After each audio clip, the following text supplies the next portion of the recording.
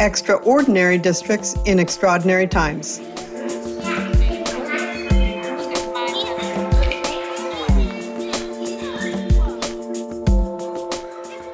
Hi, this is Karen Chenoweth. And this is Tangi Reed Marshall. We're from the Education Trust, a national education advocacy organization that works to ensure that all children get a great education, no matter what their background. In this podcast, we talk with educators we know are thoughtful and effective to hear how they are meeting the unprecedented challenge of educating children during the twin crises of a worldwide pandemic and a national reckoning over deeply entrenched racial injustice. In the spring of 2020, we produced 19 podcasts talking with superintendents and principals about how they had managed the sudden shutdown of schools in March and what they were planning for the fall. Well, it's fall, and we are back to talk about how things are going.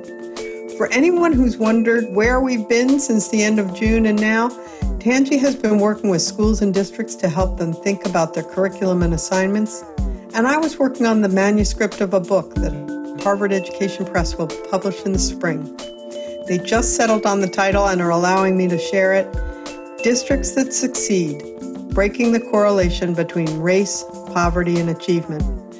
The book takes as its starting off point the first 2 seasons of the Extraordinary Districts podcast, in which I profiled districts that are either high-performing or rapidly improving that serve children of color and children living in poverty. During this season of Extraordinary Districts, we'll be talking to some of the leaders of those extraordinary districts. But today we're talking with some folks from my previous book, Schools That Succeed. I'm really happy to welcome Sergio Garcia, principal of Artesia High School in the ABC Unified District in Los Angeles County, California. He joined us for a couple of conversations in the spring, and I'm dying to hear how he and his school are doing this fall.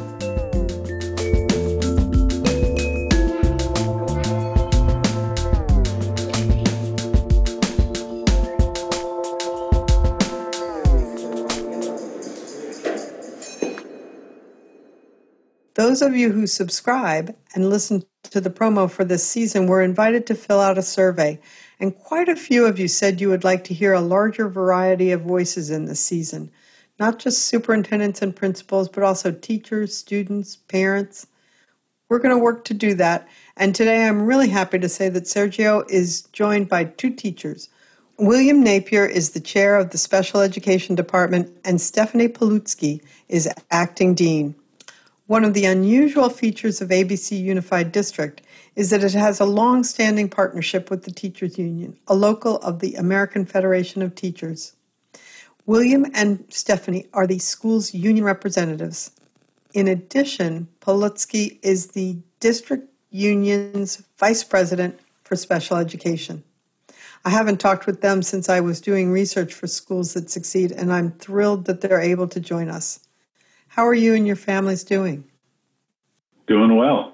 We're hanging in there, living day by day. So Los Angeles has gone up and down in terms of the coronavirus. In the last figures I saw, the county, I was actually stunned when I realized Los Angeles County has had 300,000 cases of coronavirus. Almost 7,000 people have died. Have Artesia students or staff members been affected by the virus directly? I can tell you that I'm not aware of any staff members that have been affected directly, but I am aware of several of our families that we serve that have been affected. Some of them have gone as far as some of their relatives passing away, even because of the virus. But it's been an interesting time. I think we're doing well. We're working really hard. So this has been a very interesting time for all of us. Isn't that a Chinese curse? Or it purports to be a Chinese curse to live in interesting times. So can you Sergio, can you lay out for us what Artesia has been doing this fall? You're all remote. I think, if I understood correctly. Are some people back in the building? How's it all working? I can tell you that we started last spring when we first came out, and we were completely asynchronous. As we came back in the fall, we came back virtually. So yes, it is remote instruction, but teachers are meeting with the students twice a week for 70-minute periods of time. I can tell you that it's going well. The instruction that I'm seeing is really good instruction. However, it's taking a big toll on the teachers. I can tell you that the teachers are very tired, and they'll tell you themselves how intense it is, because people don't realize every time that you're in front of a camera, you're not just teaching, now you're acting. It is an incredible amount of mental stress that kind of goes into place for the teachers. And having to plan lessons that you're not delivering in front of everybody, you're delivering in this little green dot in the front of your screen, that causes an incredible amount of stress for teachers to be able to produce those kind of lessons. So I think in my mind, it is really hard to separate between work and home. So if you're sitting at home and you're still working, you're hearing teachers working 15, 18 hours a day just before the next day do it all over again. So I think that it definitely has taken a toll on our kids. It has taken a toll on our teachers. It has taken a toll on everybody that's involved at Artesia High School. But I will let them tell the story. I'm trying not to take their points, but I think that it's important for them to let you know how they're feeling and what are we doing.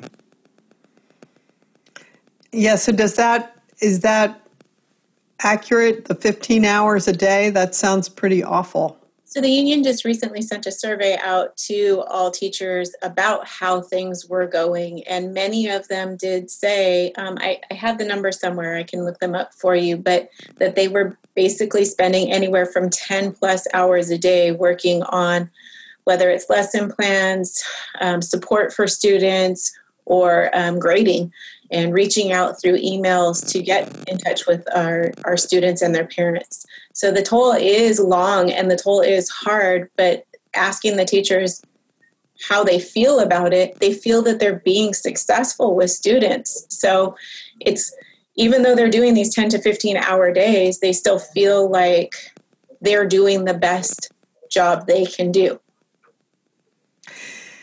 Well, I know that teachers at Artesia work hard before this, right? I mean, so is it significantly more? Are they doing more work, or is it just different and so therefore somewhat harder? Well, I would say that it's significantly more planning, whereas teachers in the past maybe they taught a certain way, they had certain things that they did in their class. But now we're having to do those in a virtual environment. And so we're having to change a lot of the things we've done in the past and transfer them into a way that we can do them virtually and to do them in a successful way to get kids engaged. So I would say that the amount of time planning is probably 2 to 3 to 4 times the amount that we had to do prior. The big thing for us, Karen, is the fact that we're still all working on relationships. We know that we must have positive relationships with our students if we're going to be successful, if they're going to learn, if they're going to transfer from short-term to long-term memory. So it is not just teaching. It's that acting, it's that piece of having a relationship and delivering a good instruction. If it's boring, it's very simple for the kids to turn their camera off and act like they were sitting there listening and walking away. So it's up to us keeping them there, keeping them tuned in to us, and to know that, it is something that we care and it's important for them to learn. So how did piece is really important. I know that one of the things is all of them have the technology. We give the hotspots and the technology, but the other part of it to remember where our students are struggling is there's many of them in a small space. And how do you stay engaged when your brother's right here in school and your sister's right here in school and it's a small area? So that's another area where it's hard to keep them engaged when there's multiple students. So how did you think about the scheduling for this? I mean, are you trying to do a full school day, a 5 to 6 hour school day of kids in class, or are you doing something different? Well, the district adopted a similar block to what we were running at Artesia. So we're running a block schedule with odds and evens, Monday and Tuesdays, and Mondays and odd, Tuesdays and even. Same thing with Thursday and Friday, and everybody's running together. Wednesday is a day of staff development, kind of catch-up day for the students. So they're actually not attending class other than tutoring on Wednesdays. There was a lot of discussion on what schedule we're going to follow. I was actually part of the development team on this schedule and whether we're going to create this big virtual school for the whole district to be in or whether we're going to create a site-based virtual school. We really wanted a site-based virtual school because we didn't want to lose touch with our kids. We wanted our kids to be taught as we teach them versus having somebody from another school that doesn't know our kids, doesn't have the relationships to be there for the kids. But how do you think about building the relationships with those incoming ninth graders, right? You had relationships with the sophomores, the juniors, the seniors. The incoming ninth graders, were you able to do something special for them or what did you do? We did a virtual orientation with all the parents and the students being present. But I think what we do that is a little bit different is that they have to know that they're still reachable, they're still part of the school. So one of the things that we're doing is we're keeping the activities program going so they know that they're in high school, so they know what's happening, and everything is virtual meetings. But we're also making home visits.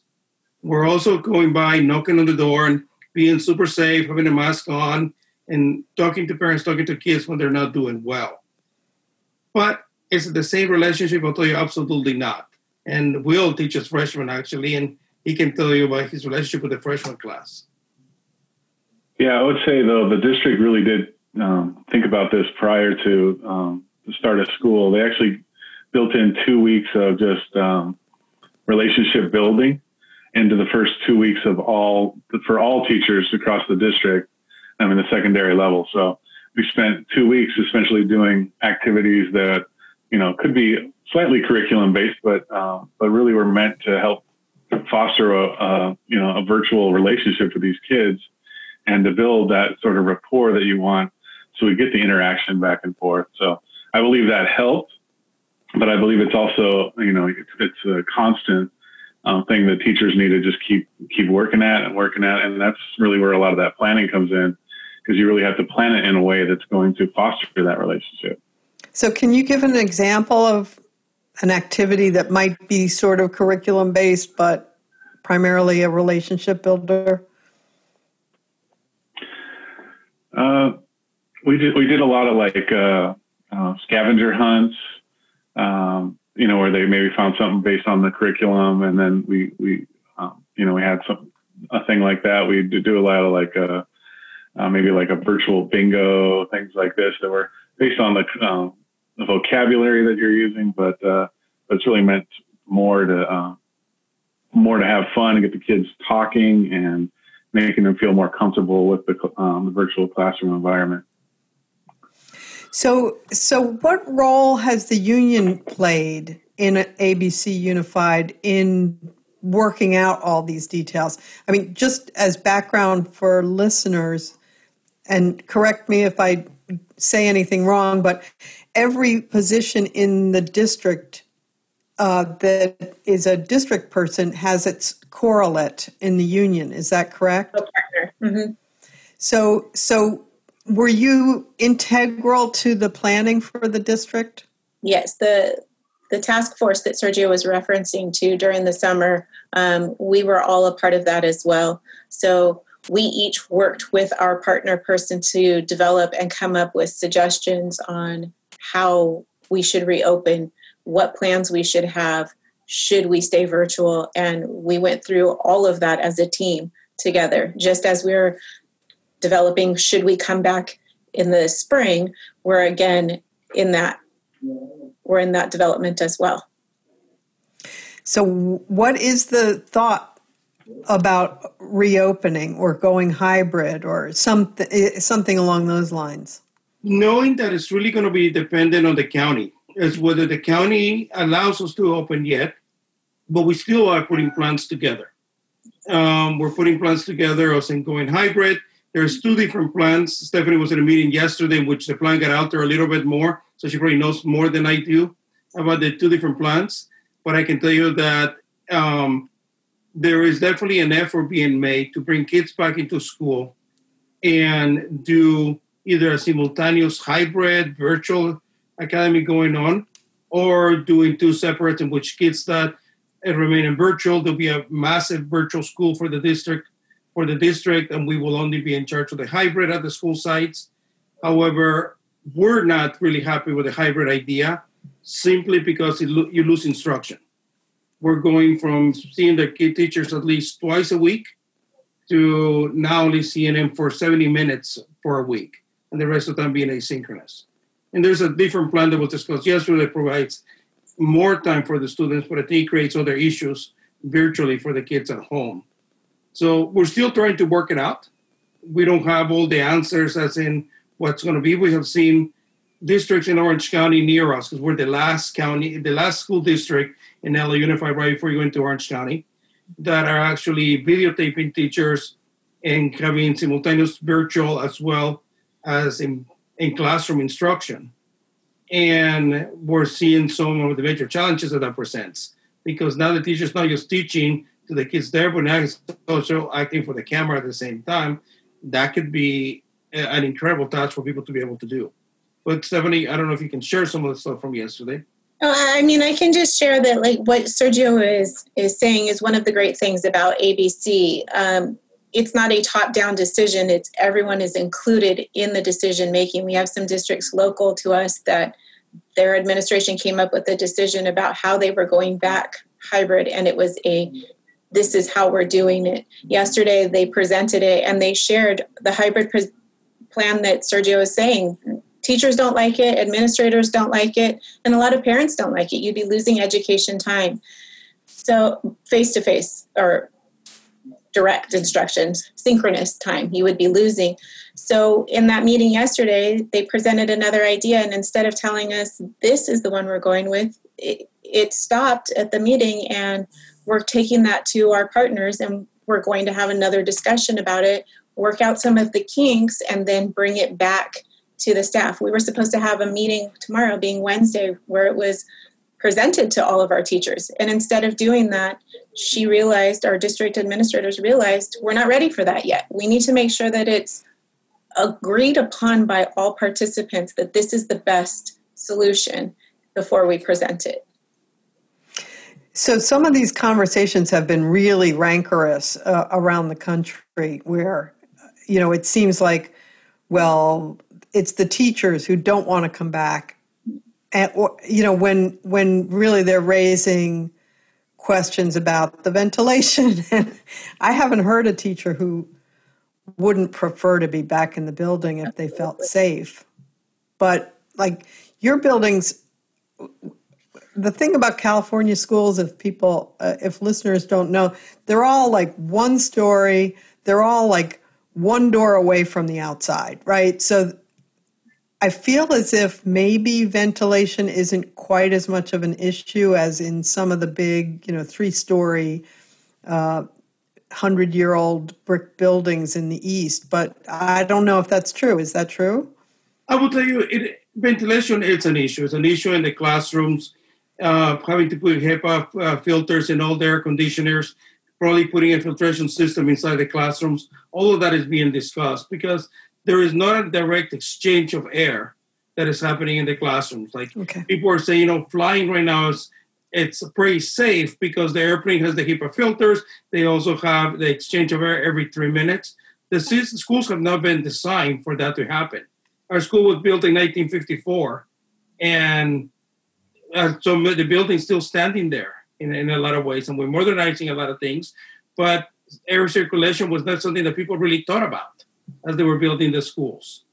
A lot of our special education students are sitting in bungalows that have been there forever and probably should be completely demolished and new ones be put into place.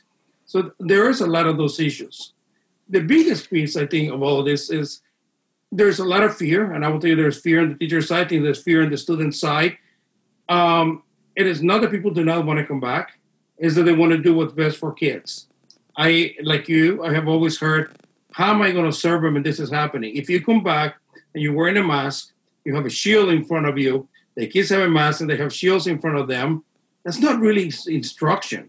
That's not better than sitting in front of a camera. You need to be able to touch things. You need to be able to interact with people. You got to be able to get close and correct things that are going on in the classroom.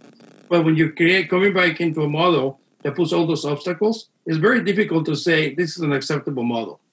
And like I said, we're doing home visits. We're not afraid of our kids. We're constantly talking to them, seeing them, doing things like that. Actually, I was delivering Starbucks to some of the kids because they presented at virtual school board meeting, and I had a car full of Starbucks, and we were taking them to their houses, and they were really happy to see us. We're happy to see them. But as we do those things, you realize that there's a huge need for social contact, and schools won't be social. And schools won't be able to be social when they come back. Even in our big quads, we're having to put stickers separating 6 feet apart. And a lot of the kids, being in high school, they want to see their boyfriends or their girlfriends. That may be the only place that they see them, but they won't be able to be closer than 6 feet apart, and we will have to enforce those rules. So we're not coming to an environment that will be business as usual, or at least as it used to be, not for a while. So Tangi, I wonder if you have any questions. Yeah, first I was struck by, again, the focus on the relationships and how important the relationships are. And that's one of the things I've most appreciated by our conversation back in the spring. Wonder if the planning that you see happening has made your teachers more flexible in their instructional practices?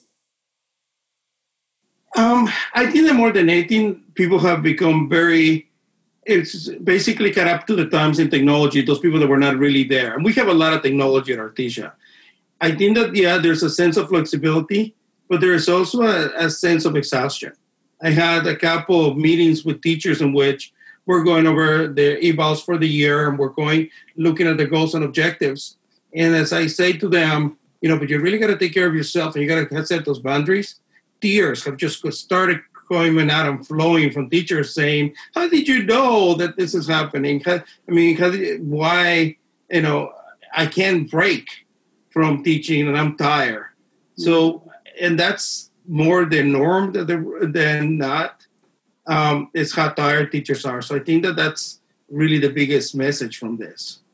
So one of the things about Artesia was that you had some really deep, professional collaboration. William and Stephanie, are you able to do that Zoomy, or has that been disrupted also?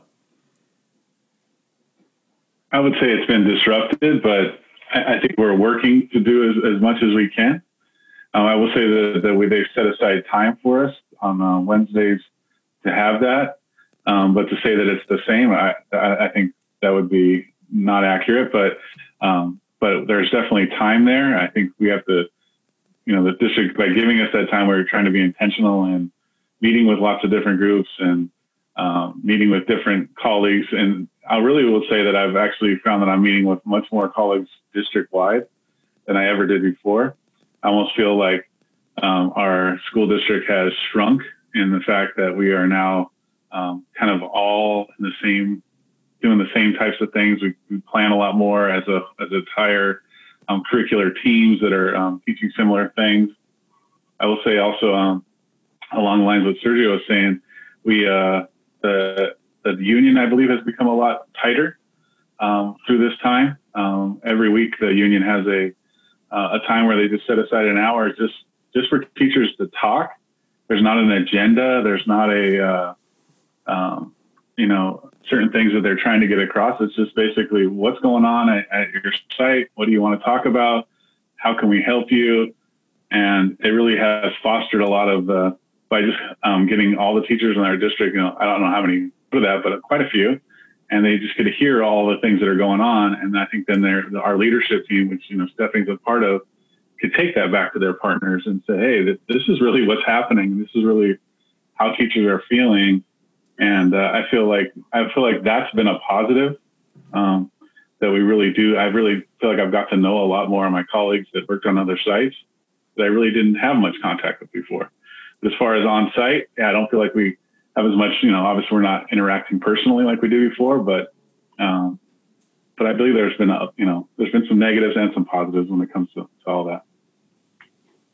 I wonder if you, and I know this is going to be a tough question because it's been sort of mulled around in lots of different places and ways, this idea of how are we looking at assessment, right? We know last year states stopped their statewide assessments, and there have been conversations around whether states should do that again, whether they should hold their statewide assessments. How are you being able to help parents and kids and teachers know where students are academically, even in all this, these trying times? How are you guys doing that kind of work?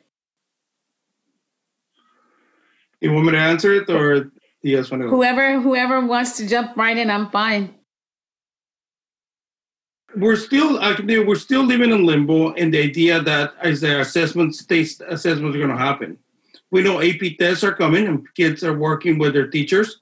I think there's a lot of tutoring going on and after hours that's happening. So we know AP testing will happen at this point. We're hoping that state testing doesn't happen because I don't think it's going to be a true measure. I was reading an article this morning that they're showing that there's going to be a minimum of 5 to 6 years before kids catch up after all these months of learning lost. And you have situations in which kids that, actually, let me rephrase that.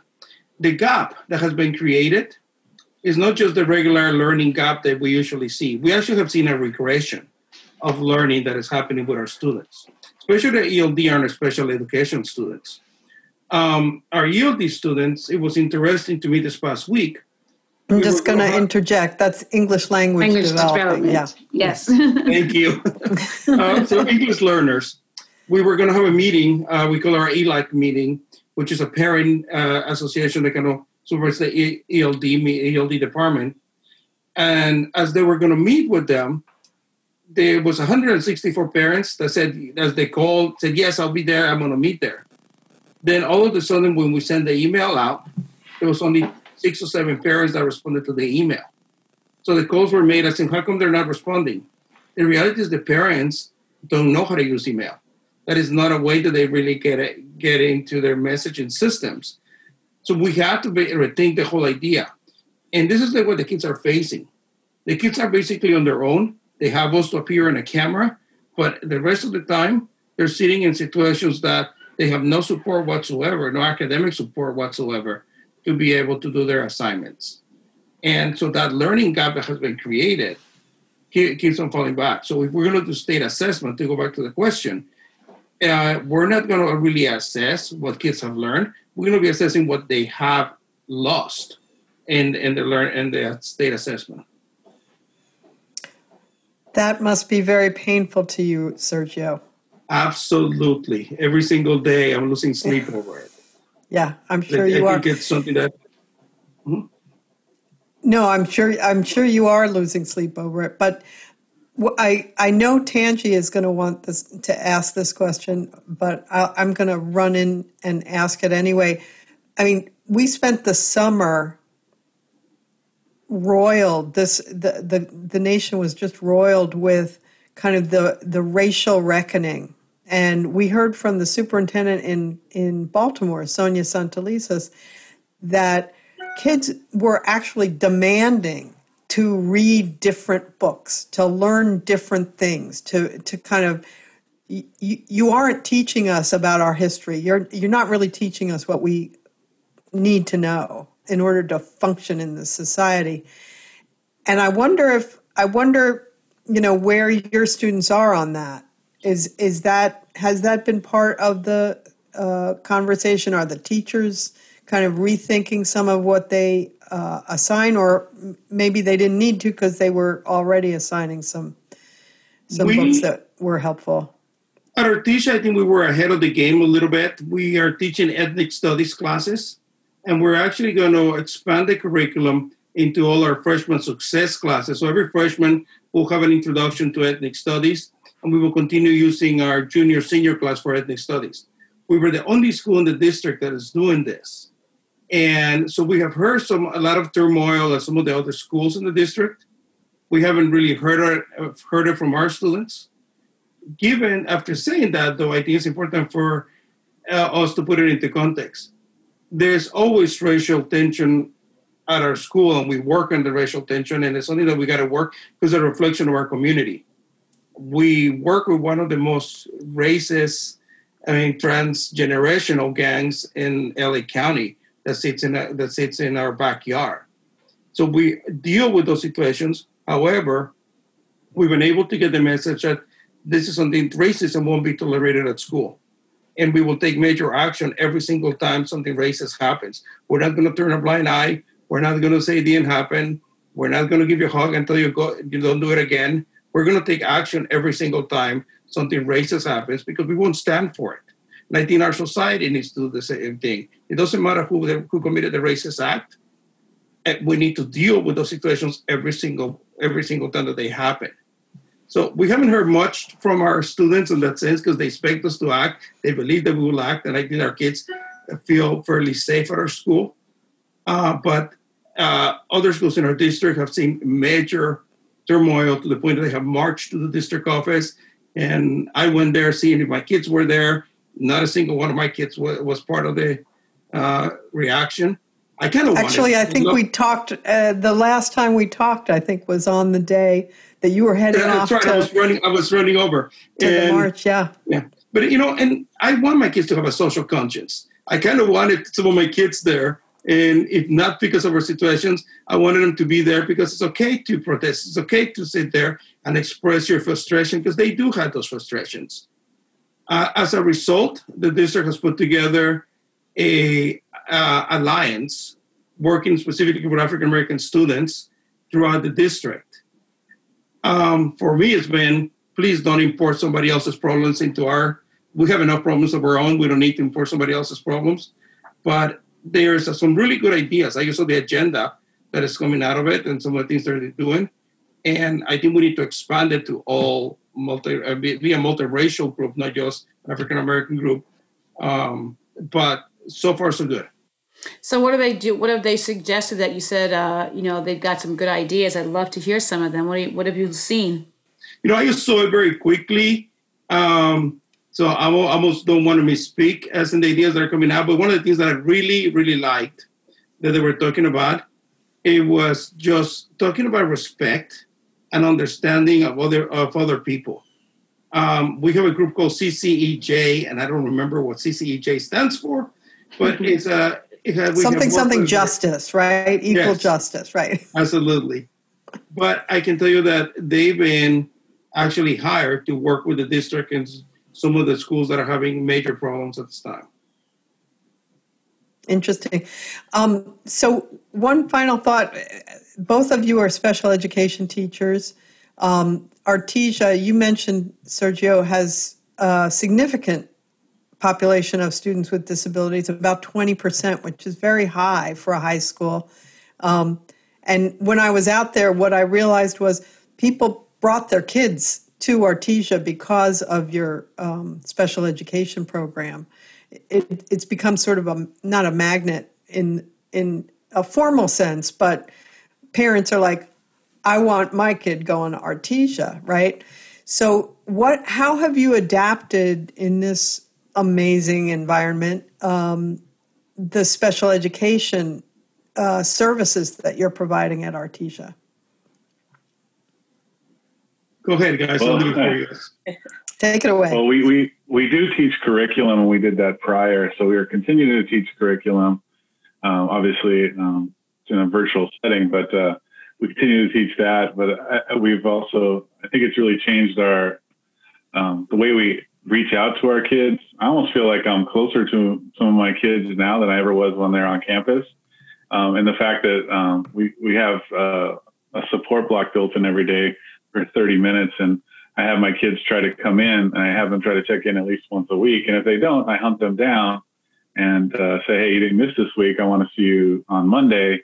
And for the most part, I've got, pretty good success rate with getting to see all of them at least once a week, where that wasn't always the case before. So I feel like I have to keep a closer eye on them because, they're kind of out there on their own at home, and I don't know what their support is there. So I feel like I have to really go out of my way to make sure that I'm that person of contact for them, because when they were at school, if they weren't in my class, I know they might have Ms. Palutsky or another one of our great teachers, and I know they're getting that contact, but I don't know that now. So I really have tried to make sure that we reach out to every kid at least once a week and make, contact with them, hopefully via, Google Meet or Zoom, so we could actually see them. But if not, at the worst, via email or via phone call, just so that we're contacting them.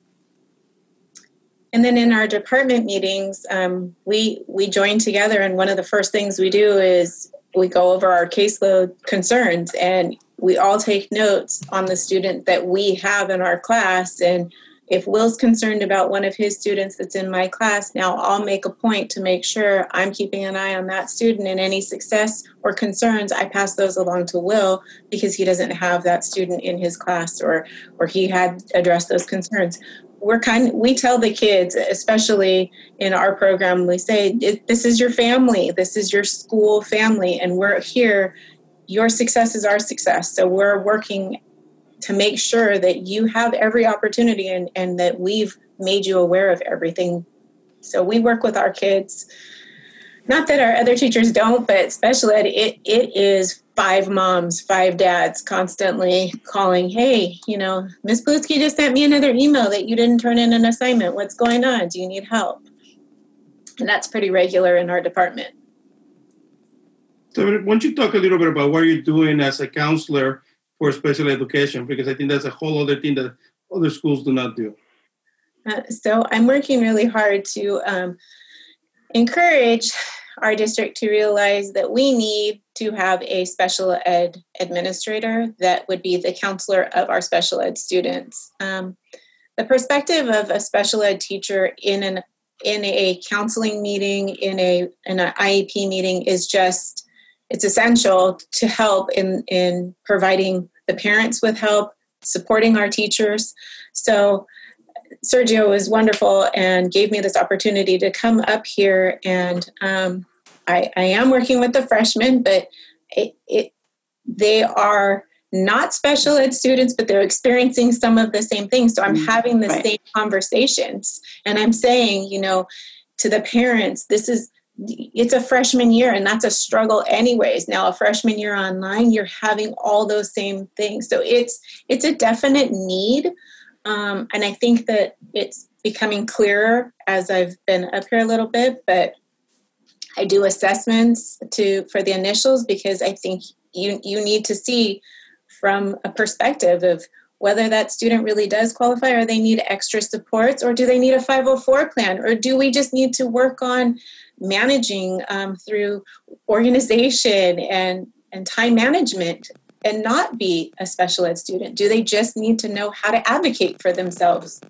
So I think when you have a special ed background, it's not just, they should be in special ed. Not that any of our counselors do that. That's not what I'm saying. But I see that in other sites where we've gotten kids that are in that probably just needed a little support, a little guidance. So it has been a very amazing opportunity to be up here working with the students. Freshman class, it's a rough one, but I am enjoying. I'm learning a lot. Well, for the record, we need to get a copy of this tape right away because it's wonderful. It's going to come back to haunt you, Miss. I heard that loud and clear. I know. It's going to come back. They're going to replay that tape for you. He's going to do what he does anyways. I have nothing to say. So that's right. Well, pretend Sergio's not listening. That's right. What kind of principal is he? Can you mute or cover your ears, Sergio? Yes. There, for the record, he's putting his fingers in his ears. I've worked at 5 schools in our district. Sergio is an amazing principal. He's extremely supportive. And the reason why we are a special ed magnet is because he's one of the few principals that actually does embrace his special ed students and their needs. In addition to saying they need exactly what the general ed students need. So we don't have a watered curriculum. We don't have a lowered expectation for our students. They do what our gen ed students do. That's all. I remember when I was out there, I spoke with you, and I think if I remember the story correctly, you told me that when you first came to Artesia, he told you would be teaching algebra, and you said, you mean pre-algebra? And he said, no, algebra. And you said, you mean algebra over 2 years? And he said, no, algebra in 1 year. And it took you a while to kind of adjust to that idea. That wasn't what I was used to at other sites. It was, if you think they need 6th grade and they're 9th grade, then work on 6th grade with them, build their skills. And Sergio was not that type of a principal. He's like, no, they're 9th graders. That's Algebra 1. You're teaching Algebra 1. And I did. And they did great. And it was a bit of a surprise, but... It was. But there you have it. And that's Artesia, kind of right there, right? Yes. To piggyback on what Stephanie was saying, I would say that the best thing that Sergio does is he takes away a lot of the outside stuff and lets his teachers just focus on being a teacher. There are times that we need to meet and have a staff meeting and go over certain things, but he knows that like the last month we were overwhelmed. We're having to meet for district things, and we're planning and doing all these things. Virtual teaching is hard, and so he's like, we don't need to meet. I'm going to give you that time to do this. We were talking about how to do back to school night in a virtual setting, and he basically took the ideas the teachers had and made it go. And so he kind of takes away a lot of that outside, I don't know, I call it like fluff, and lets us just do our job. And because of that, I think his teachers flourish and they're able to do it at a high level. Now, before his head gets too big, understand, he is very demanding. He's sometimes not bending at all. He is overwhelming at times, but it's always with the interest of the students. This is a great segue because I wasn't going to talk to you guys about this until next week. But, that big gap that we talk about and the fact that, well-to-do kids are basically gaining a lot of this. And then a lot of the socioeconomic kids are regressing. I've been doing a lot of reading and looking at a lot of research. And the only way to really bridge that gap is to accelerate. That's right. As soon as we're back to normal, we got to accelerate our kids. That's right. And we'll whole idea that we used to have that 1 year's worth of learning is not enough. Nope. We got to be those 2 years worth of learning in every one of our kids if we're going to catch up. If we're going to catch up to where we are. And eventually we need to do 2.5 years worth of learning if our kids are really going to be successful. So we got to start thinking of ways of how we're going to make that happen. Yeah. The Student Achievement Partners and Ed Trust have been working on some work around individualized learning and thinking strategically about how to use individualized learning as a mode for acceleration. So I'm really excited to hear you talk about that. That's exactly what has to happen. It has to be an acceleration to deal with the unfinished learning and the unfinished instruction that kids have been experiencing. Well, I think that is a huge challenge. And so we're going to check back with you in a while, I hope, if that's okay with you, because, I'm now completely invested in whether and how you're going to be able to do that. And I think people listening will be as well. So I want to really thank you so much for taking the time. I know you're all kind of overwhelmed. You're all working really hard. So that wraps up this episode of the Education Trust podcast, Extraordinary Districts in Extraordinary Times. If you'd like to know more about Artesia, I hope you'll read my book, Schools That Succeed, published by Harvard Education Press in 2017. Artesia has a really interesting story that's worth knowing about. If you have suggestions for what you would like to hear about in this podcast, you can email extraordinarydistricts@edtrust.org or tweet @edtrust or me @Karen Chenoweth or Tangi @Remarsh76. Mike Patillo records and edits this podcast through the magic of Zoom from Tonal Park. I want to thank everyone at Ed Trust who supports this podcast, and thank you to the Wallace Foundation for providing financial support. Thanks, and see you next time.